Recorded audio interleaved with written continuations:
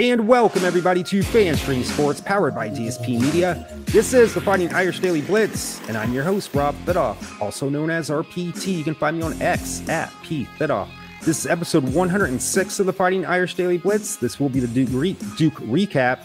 But first things first, head over to our website at fanstreamsports.com for all additional podcast information. If you have an Apple device or an Android device, please feel free to download the FanStream Sports app. And then head over to our Facebook page, like that page, additional information out there as well. Please feel free to share that with your friends and family.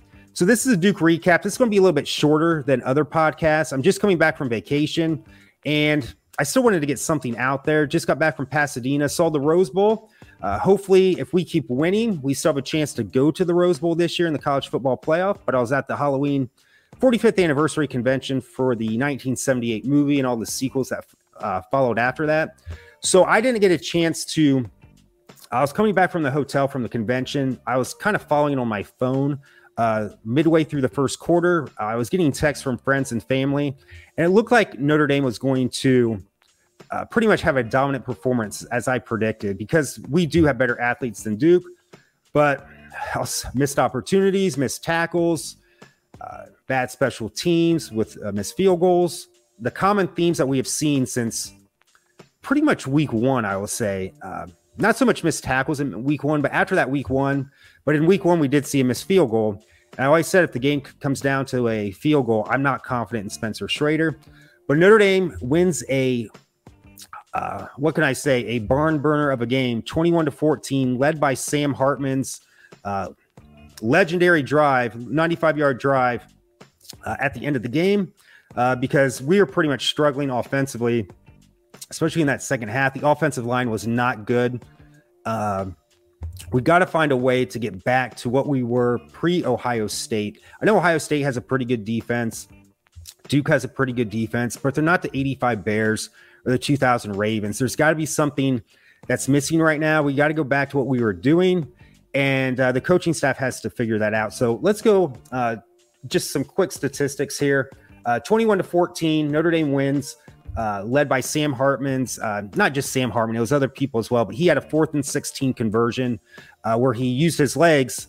And that was the thing too. He really dove for that first down. It reminded me of John Elway in the, his first, it would have been the 97 season, 98 New Year Super Bowl, when he finally got his first Super Bowl when they beat the Packers. I believe that was in San Diego, but when they were going for that, I think it was a game winning drive, and he just reached out for the ball and got smacked. He looked like a propeller going in circles, but you could tell he wanted that really bad after so many missed opportunities. I think he was 0 for 3 in Super Bowls prior to that. And I think Sam Hartman's thinking back to the Ohio State game, because prior to that play, he also had to extend for a first down. I don't know if it was a 4th down or a 3rd down.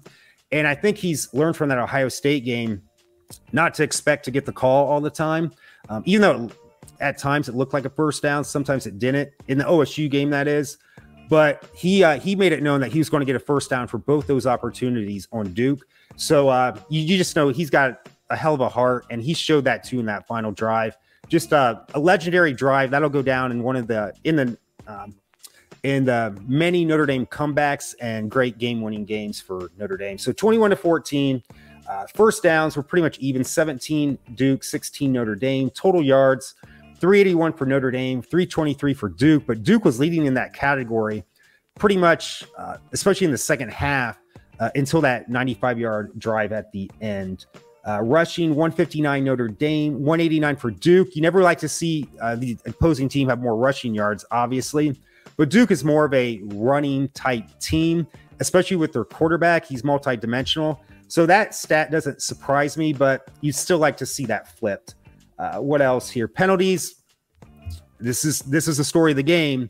Like I said, when I came back from my hotel from the Halloween convention, it should have been, from what I was told earlier, and then what I saw from when I got back to the hotel up until the first or halftime, I'm like, we should be up 24-0. And we were not. It was 10-0. Yeah, 10-0 at halftime. And then it was 13-0. And then the wheels kind of fell off until that last drive.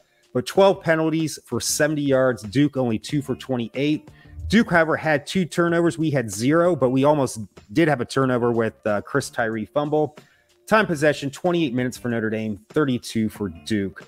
So if we get into the stats here, Sam Hartman, not the best night, but he was the one that pretty much took them on their put the team on his shoulders for that last drive to seal the deal. 15 of 30 for 222 yards. Aldrich Estimate 18 for 81 yards, and then he had the game-winning touchdown after Sam had converted that 3rd and 16, a 30-yard touchdown, and then a touchdown earlier. So 2 TDs, 18 carries, 81 yards. The talented freshman Jeremiah Love 5 for 44. However, we need to get the backs more involved like we did prior to this game, that 5-headed monster, as I always say, because it seems like we are just constantly running Aldrich way too much in this game. Get more involvement. Receiving, we had 3 receivers out for this game: Deion Colsey, Jaden Thomas, and Jaden Greathouse, the really good freshman. And even with that, though, we still have more talent than Duke, but I think we really miss those guys. However, they're not the offensive line. The offensive line needs to block much better for Sam Hartman to get time to make some plays, because he made a lot of those plays at the end of the drive with his legs, but then found Mitchell Evans for a big 3rd down conversion. Also Rico Flores, who's still these talented freshmen of Rico Flores, Jaden Greathouse, who did not play, and then also Jeremiah Love. I still say, unless they have great poker faces, they just do not show any fear right now as true freshmen, and we got to continue to use them. But Mitchell Evans, tight end, 6 receptions for 134 yards. That's great. We're getting the tight end more involved, but your tight end should not be leading in this stat. It's the same thing with Michael Mayer last year. These receivers have got to start stepping up, especially Tobias Merriweather, and Chris Tyree only had 2 catches as well. What else here? Defensive side of the ball, Howard Cross was outstanding, 13 total tackles. J.D. Bertrand, 11. What else here? Xavier Watts had 1 interception. Field goals. Spencer Schrader continues to be very inconsistent. I said it again. It's like a pitcher that pitches 100 and whatever miles per hour, but can't hit the strike zone. Oh, this guy, Kirk Herbstreit, the entire game. He has this great leg. I don't care, Kirk Herbstreit. It doesn't matter unless he's accurate.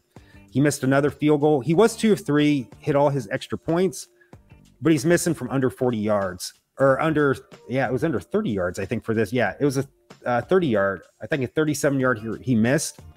And I have this philosophy right now. If we have a 4th and whatever, and it's inside the 40, whether it's at the 39-yard line or the 30-yard line, we either go for it, or if we do go for it and we don't like the defensive look, just have Sam Hartman pooch punt it. Kind of what like Riley Leonard did for Duke when they did not go for it at the end of the game, and they just pooch punted it. Can't talk right now, and nailed it at the 5-yard line. But we still had that game-winning drive. But I have no faith in Spencer Schrader at this time. I'll say it again: if it's 4th and whatever inside the 40, I don't care if it's at the 39-yard line or the 30-yard line.